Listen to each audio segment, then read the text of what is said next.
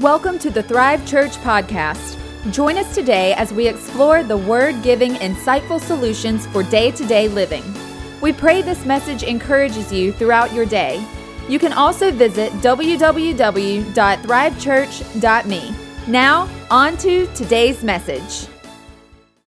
Team for a couple of months now. That's why I'm up here today, because I'm a part of that group. I would not be up here. They didn't just pull me off the street and say, hey, we want you to preach on Sunday. I've known about this for a couple of months now. If you recognize me, it's probably because I've been on this stage before leading worship, either singing or playing guitar. So if you recognize me, that's where you would recognize me from. Now, if you have your Bible, go ahead and turn to Matthew chapter 6, starting with verse 5. And before we get into reading of this passage about prayer, I would like to tell you a little bit more just about who I am. Now, my family and I moved to Richmond this past September. We were actually living in Nashville at the time. Now, I lived in Nashville for about 11 years. I went to school for religion. And while I was in school, I started to go to this small church that was on the west side of town. And it was at this church that I actually met Elizabeth. Now, I didn't meet her my first Sunday there. I met her parents, who were the leaders of the church. Her dad was the pastor of the church. And I have this draw. I'm drawn into pastors' daughters for some reason. It's crazy, but I remember actually surfing the website, and it needed some desperate help. I tell you what, this is back in 2006. It was pretty funny looking, but I remember seeing this picture of the youth group, and I saw Elizabeth in the picture, and I was thinking, that's a really pretty girl. I don't know how old she is, because I don't know how old this website is, so I might need to be careful. I'm in college now, but that's a really pretty girl. So when I found out that she was old, my age, it was a big relief. Her dad was the pastor, as I mentioned, and he knew that I was a religion major, and he got to know me as the year went on and actually invited me to come and be an intern for the church, which is actually just code for I want you to come and do all the crap work that I actually don't want to do, if you know anything about being an intern. So I needed the experience, and I was totally on board. I definitely have a passion for ministry and being involved with the church. I would mop the floors, I would clean the toilets, and I did do all of those things, don't get me wrong. But that's just how much of a passion and a heart for ministry I have.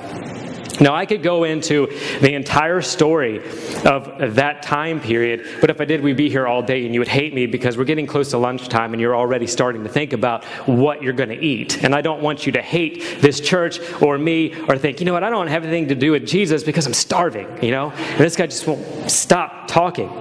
So I'm going to kind of do the condensed version of that. Basically, I went through several different roles while being in the church, and through a series of changes and events, Elizabeth and I actually became the co-lead pastors of this small church right in Nashville. Now, one small detail that we need to mention is our church was actually located on about 33 acres of property. All right, it's a lot of property if you know anything about that. And we were a very small church. We had a very small congregation. We were not using all of these resources that we had around our property. So we decided that we wanted to put more focus on individuals. We wanted to put more focus on ministry and reaching the lost. And instead of worrying about paying our bills, instead of worrying about how we're going to make it, or whether or not we could pay the staff. So we decided that we wanted to sell that property, that we wanted to scale back and focus more on ministry and less on building. So we actually sold that property back in 2011, and we sold that property to a contractor that was interested in building apartment buildings. And if you've been to Nashville, it's basically just one big apartment building anyways. It's a very transient city. We actually made, off of the sale of this property, $2.4 million. We were this small church that didn't know whether or not we were going to make it. We didn't know whether or not we would be able to keep the lights on, whether or not we would be able to continue to do ministry. And we went overnight from this to having a multi-million-dollar budget. It's huge.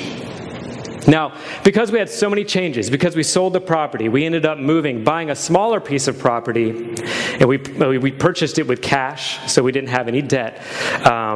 Because we did that, and because we had the change of leadership, change of pastoral roles, unfortunately, if you've been in church for a long time, you realize that when change happens, people don't want to stick around for that. You have a lot of people that resist change when stuff like that happens. And that's unfortunately what happened when we went through all of these transitions. We lost a lot of people. Now, Elizabeth and I, we were still very determined that we were going to do everything we could to make sure that this church succeeded, or at least in our mind what a church succeeding would be. But after a while, we noticed that there was an issue within our church. We noticed that there was an issue with the culture of our church. The people that had decided to stay, and we were thankful that they decided to stay, but these particular people, they had a lack of commitment. So we found out that really the only reason why they stayed is because they weren't really comfortable to leave. They were super comfortable being exactly where they were, and they didn't want to change. They didn't want to make that drastic of a change, I should say. They didn't desire to see the church grow past the numbers that they were at. They were totally content just being this very small group of people and not worrying about going outside of the four walls and reaching others. They weren't concerned about raising up the next generation of leaders, raising up the next generation of believers.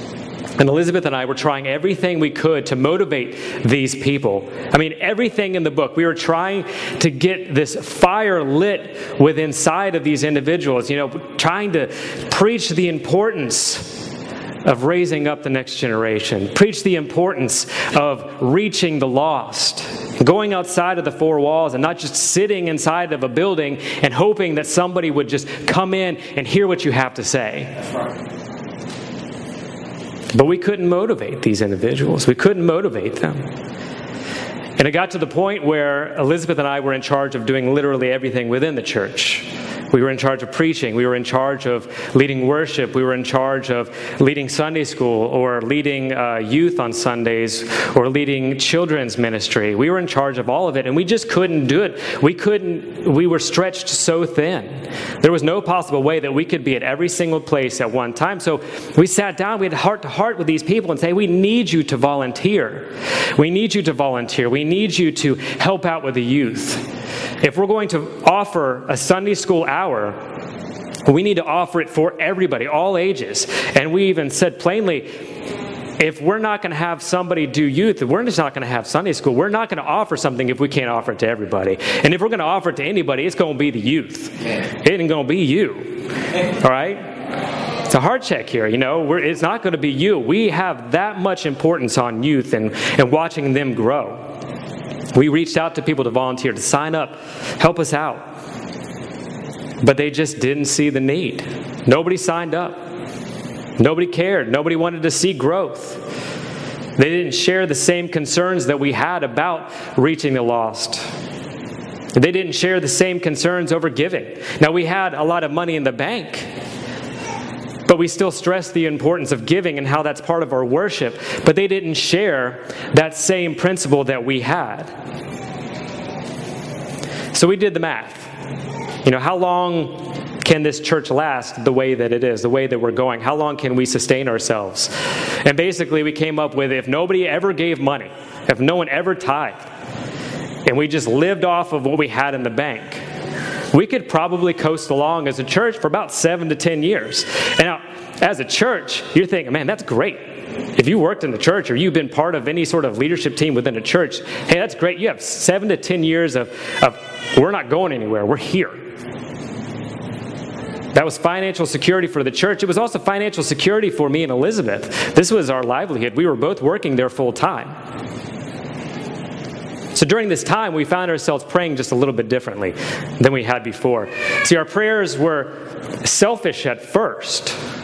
We were praying for church growth. God, please just make our church grow. Make the people care.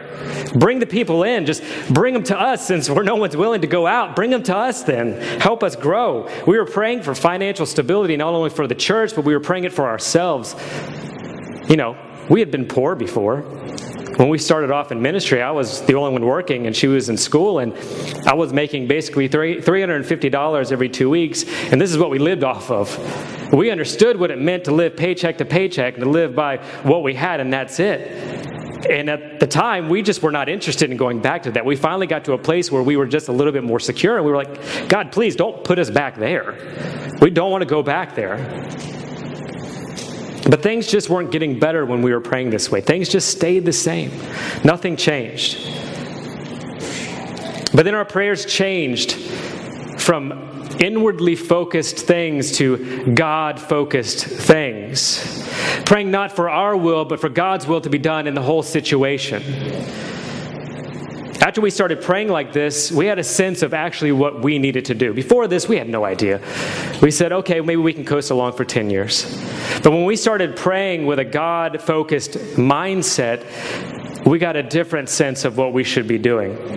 And this sounds weird. I know that it sounds weird, and it sounded weird to us at first, but we actually felt the call to close the church doors. And that's weird to think about. Why would you do that? Kevin even talked about this a few months ago, I think at the Vision Night, where he said you have churches that are thriving, you have people coming in excited, reaching the lost, and then you have churches that move from that stage to a museum stage where people come in and they just look at things and they say, oh, that music was so pretty and the preaching was great, but then they leave and nothing happens, and eventually that church goes to a mausoleum, right? Our church was in the mausoleum stage, and we recognized this. So we decided that we were going to do something radical instead. We weren't just going to coast along for 7 to 10 years. We decided that we were going to take the building that we had purchased, that we completely owned, all the land that we had purchased, and we were going to donate it. Just give it away to a local youth organization. Remember, I said we believe wholeheartedly in the youth and raising up that generation. We gave the building and the land to a local youth organization that helps with kids who are underprivileged. It gives them a safe place to be. They even host recovery meetings for addicts in this place. They do wonderful things. They had never had a building. They were struggling month to month to pay the bills. And we said, listen, we want to help you, and we can. Take our building. And you keep doing what you're doing. And you don't worry about the financial strain that you're going through, because not only are we going to give you this building, we're going to give you enough money to pay for a full-time staff member for at least a year. And we're going to give you enough money that you're going to be able to put that in your savings account, and you're going to be well off for quite some time, because we believe in that. We decided that we were going to take the rest of that money. Remember, I said we had $2 million at this point, $2 million in the account. We took the rest of that money. We donated it all. We gave it to local churches within the community. We donated some of it to national charities. And then we also gave to global organizations. And we truly believe that when we donated all of this, when we did this, we made a much bigger impact on the world, on the community, than we would have if we had just sat in our church and hoped that somebody would come in and hear us preach. Instead of saying that we were going to be the hands and feet of Jesus, we said we're going to prove it. And by doing this, we believe that we blessed many people, and that many people came to know Jesus through that. And we were not sad. Of course, when we did this, we got rid of everything. We were left wondering, now what are we going to do, right? This was our livelihood. These were our jobs. What are we going to do? So we did the natural thing. We decided we were going to move to Richmond. And you're wondering, like, why would you want to move to Richmond? And like, honestly, I have no idea. Prior to this, we had no interest, no thought that we would ever go to Richmond and live there. But we actually came to visit my sister. My family lives here. And we came to visit them last summer. It's been about a year now. And while we were here, we sensed something within this place. There was something that was drawing us to this place. And we said, man, I feel like God's bringing us here for something. We don't know what it is. We don't know where He's taking us, but we're going to follow what God is telling us to do. We're going to go where God says to go. We were trusting God. And when I think about all that happened, I noticed that our story changed substantially when we started approaching prayer differently. We stopped praying for what we wanted. We started praying for what God wanted. We stopped praying for our wants, where we wanted to be, what we wanted to do, how we wanted to live our lives. And we started praying for God's will, where He wanted us to be, what He wanted us to do, how He wanted us to live our lives.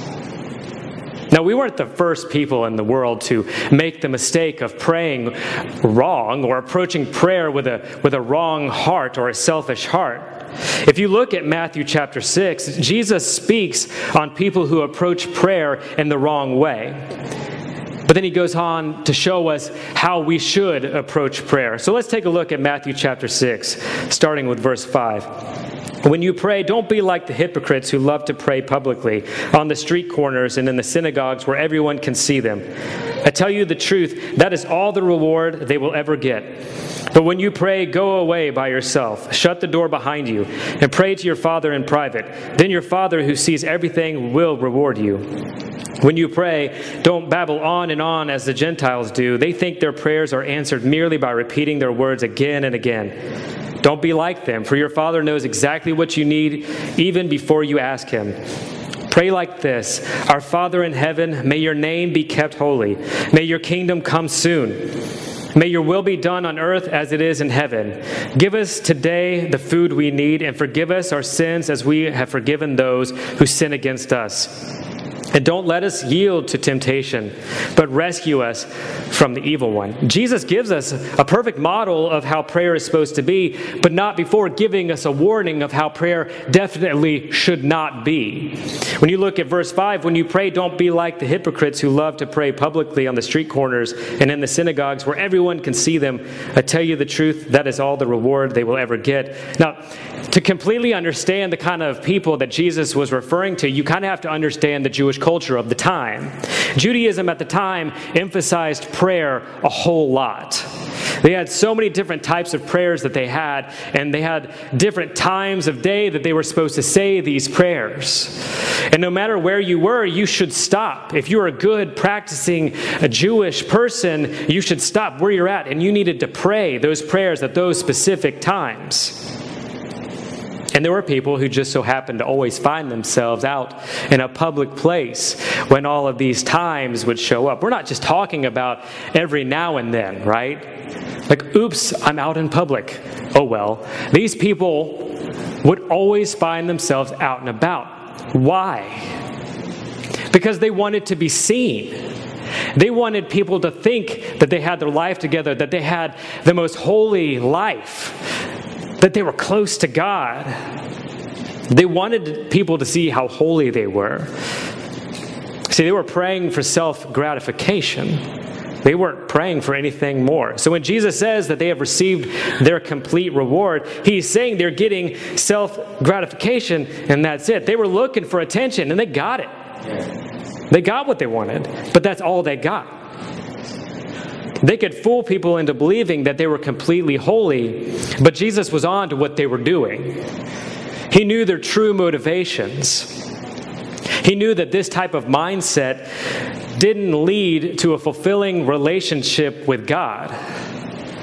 Now, if you have something to write down with, I've got the big idea for you today, and it's this. When we approach God with selfish prayer, we create a relational disconnect. When we approach God with selfish prayer, we create a relational disconnect. Now, I want to tell you about when I first started dating Elizabeth. Now, if any of you in this room have ever started a new relationship, you know exactly what I'm talking about. But you have this passion, you have this mindset where you want to see this person all the time. They're on your every thought, at every moment, every day, and you can't get enough of seeing them. So you're doing what? You're putting in the work to this relationship to make it work. You're putting your best foot forward. You don't want to be a slob. You want to make sure that they see the best of you. So when I was dating Elizabeth at first, I'll tell you, man, I was a romantic. Some of you would, if you know me, you'd be like, but you have the emotional status of a brick. And that's true a lot of the time. But when I get passionate about something, that's not true at all. I can get into that mess. Now, I was really into Elizabeth, and I really wanted her to like me, so I did all sorts of stuff. I would buy her flowers on random times, not just on special occasions. Not just Valentine's Day or a birthday or something like that. We're talking random days. Wednesday at 2 o'clock. Here's your flowers, right? I found out later she didn't really like flowers, but hey, I was trying. That's all that mattered. I'd make her surprise dinners. I would go into her house when she wasn't there, not in a real creepy way or anything like that, but I was allowed to do this, so I would go into her house and I'd make her dinner, and I would make it fancy, right? That Carrabba's stuff. Or I didn't go to Carrabba's or Olive Garden. No, I made it. I'd go and find the recipes and I'd make it. And I made it fancy. I had all the nice decorations everywhere, had the flowers on the table, had the goblets of water, real fancy stuff. And I'd make fettuccine Alfredo and sprinkle some cheese on there, some grated cheese, some nice cheese. And real nice. And and you get the little plate and you put the olive oil on it and you put the little herbs in it, so you can dip your garlic bread in it. I did that kind of stuff. I made a mixtape. All right? I made a mixtape. And I wanted it to get the vibe of being an Italian restaurant. Put some Michael Bublé on there. I put some Norah Jones. I wanted to set the mood of what we were doing here. Hey, I was trying to impress her. I did this. I remember I even went on the computer and I got on Word and I found the most fancy font, right? All this cursive that you could barely understand and read, right? And I typed it up about you're cordially invited, right? And I don't remember anything else I said. I just remember I said, you're cordially invited, because I was really impressed that I remembered to put that. And I made the note real fancy. I got all dressed up. I put the note on the front door so that when she got home, she'd see it. And it said, go put on the nicest thing you have. It's then the meeting in the kitchen. And I did that kind of stuff. I was romantic. I loved it. And I would leave notes on her car. I wasn't thinking of me. I was thinking of her. I wanted to impress her. I wanted to put my best foot forward. But then what happened? We got married. Things changed. I got really comfortable. I started worrying about my own comfort a little bit more than hers. I stopped doing all the nice gestures. And as a result, that created a relational disconnect between us, because she didn't change. And most of the time, the women, they don't change. They're exactly the same. They're still doing the same thing. They're still caring. And the guys, man, we change. We stopped putting that investment into it. She didn't get lazy. I did. It's something I had to work on. It's something I still need to work on. I'm not going to look at her because she's going to make me feel bad about myself. A relationship is something that you have to constantly work on. And the same can be said about a relationship with God. When we pray, are we focused on us alone, about what we want, how we want it, when we want it? Or are we focused on God, what God wants for us? Are we focused on glorifying ourselves? Do we want people to see us praying or acting a certain way so that they think we have it all together, that we're really holy, that we're close to God? Or are we focused on glorifying God?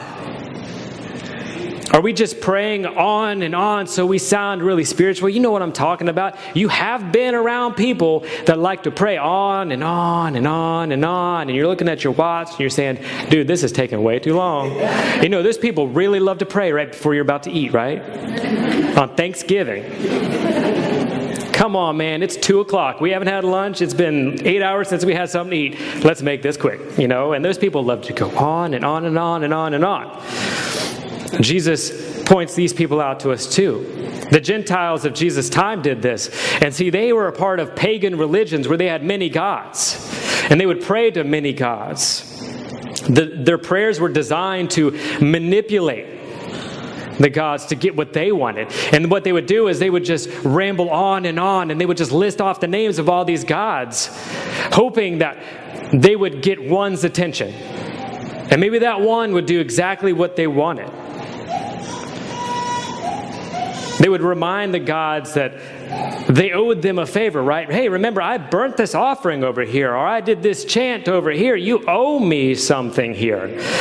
There is no relationship in this kind of prayer. There is no concern to deepen or strengthen the relationship. There's a relational disconnect. And the Jewish believers at the time that Jesus was talking to, they would have been completely ashamed and shocked that Jesus was even comparing them to the Gentiles and their pagan religions. How dare you?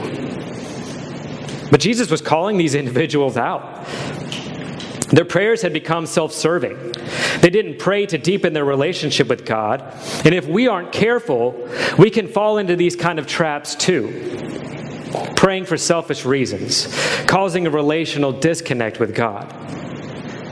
So you might be asking, how do we approach God in prayer then? Well, I believe that there are 4 ways that we can approach God in prayer. And we find these 4 ways in the model that Jesus set out for us. The first one is this: approach God with reverence.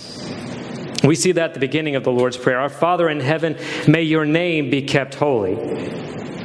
When we approach God with reverence, we're acknowledging that God exists. God, you're real.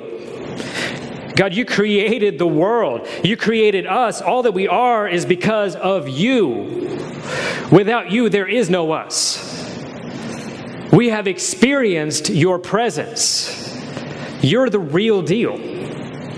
When we approach God with reverence, we're acknowledging the kind of God He truly is.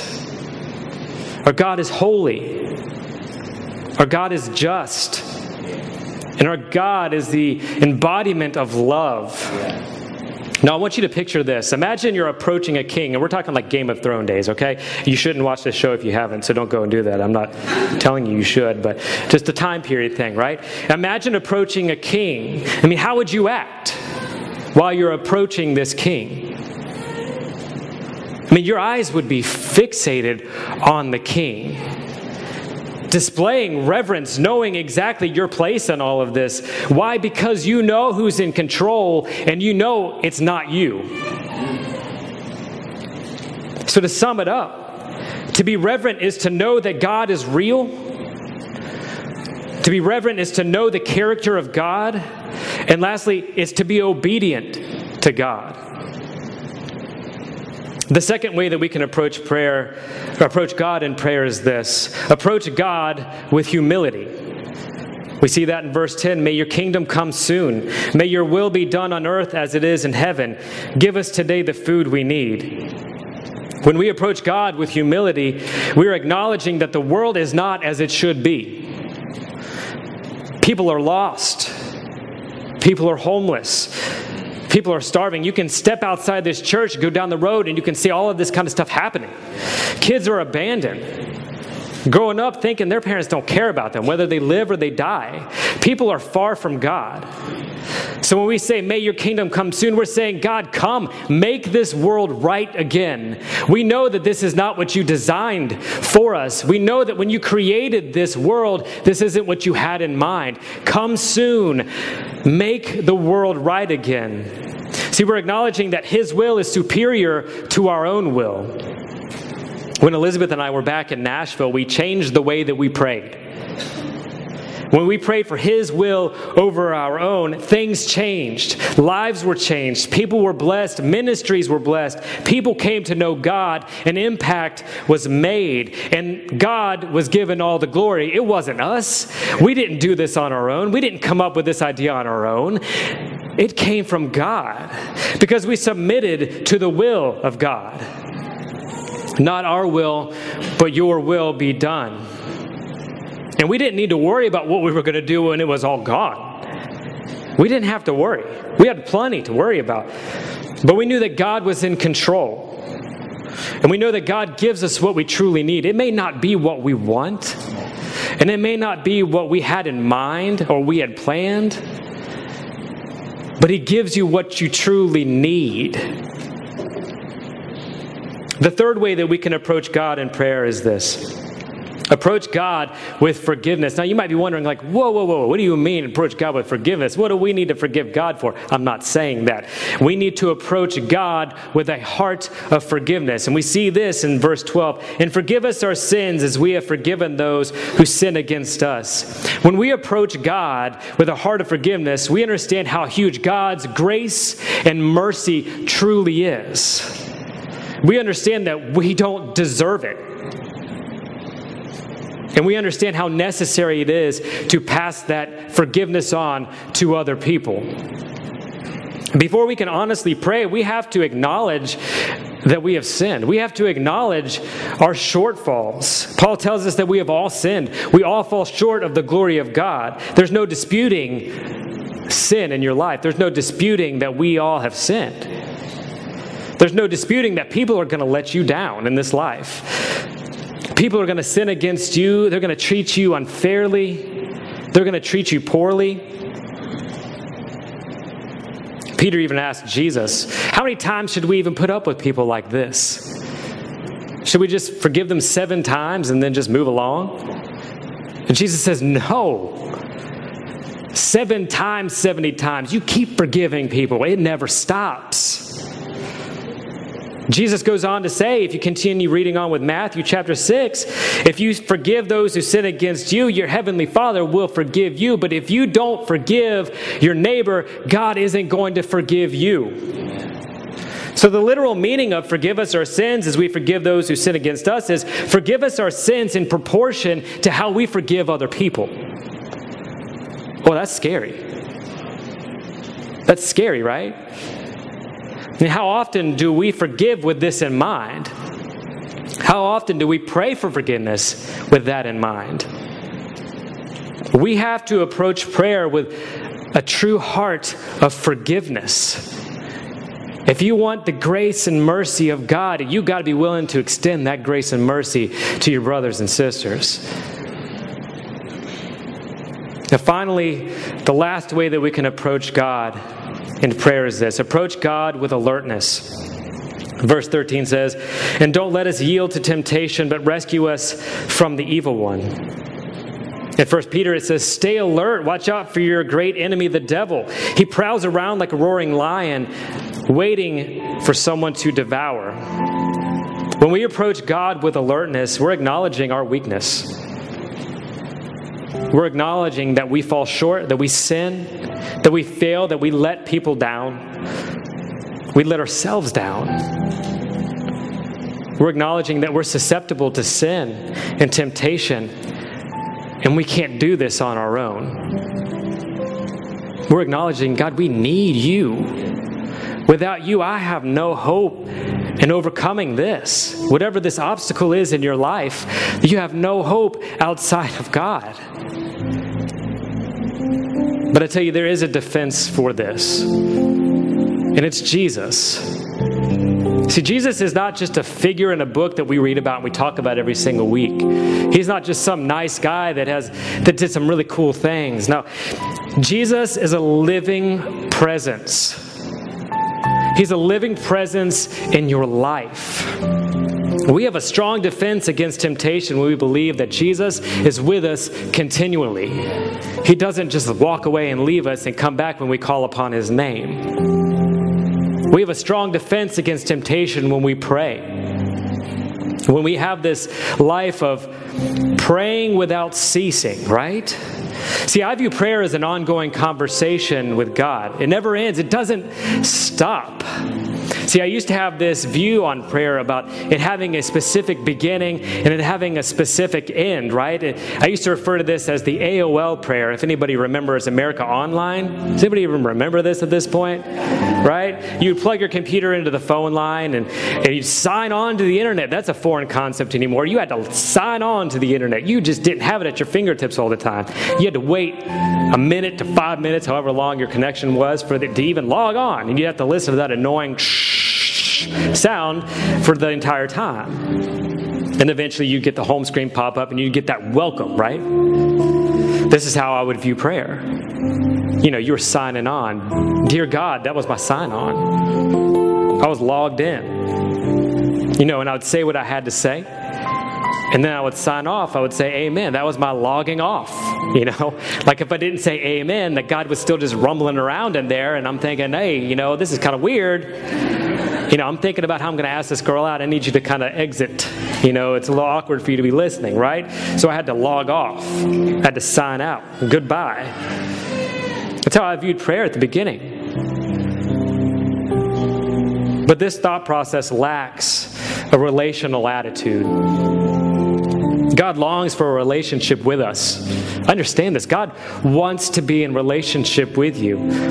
And when we pray, we're speaking to the Creator who saved us, the Creator who gives us grace, who gives us mercy. And when we pray, it should come from a genuine heart that seeks a deepening relationship with the one true God. My prayer for you today is this: that you would be passionate for God and for His people. That you would develop a mind for mission. That you would step outside of these four walls. That you would have a passion to bring others to know Jesus. That you would long to see His kingdom come on this earth. That you would take ownership of the call that God has in your life. Every single one of you has a calling in your life. I pray that you would serve Him at your highest level. Give your best. That you would be passionate about prayer. That it wouldn't just be something you check off your to-do Christian list that makes you really good. But that you would pray authentically. That you wouldn't put on a front when you're around people. But you would be who you were created to be. And that you would remain in constant conversation with our Creator. That you would grow on a deeper level with God. And that you would see that He longs to be in a relationship with you. And finally, I pray that the passion that you have for God would be infectious. That you would be a light in this world. That you would be salt of this earth. Let's pray.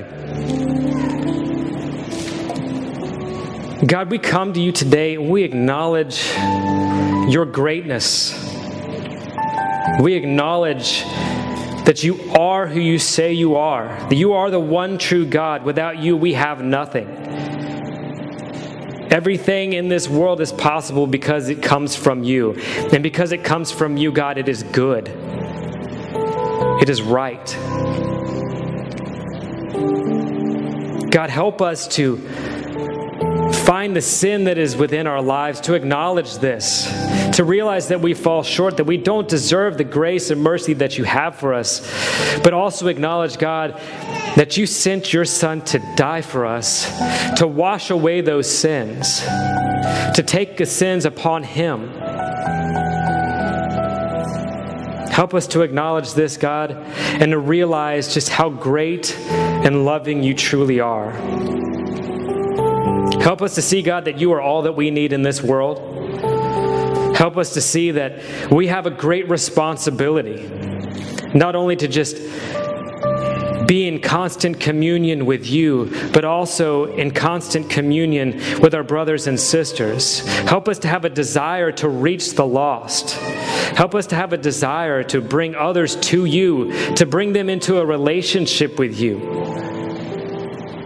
so that they can see what they're missing, so that they can see what truly fills that void that they may be feeling at this time. I'm going to pause for a moment. You guys just keep your eyes closed.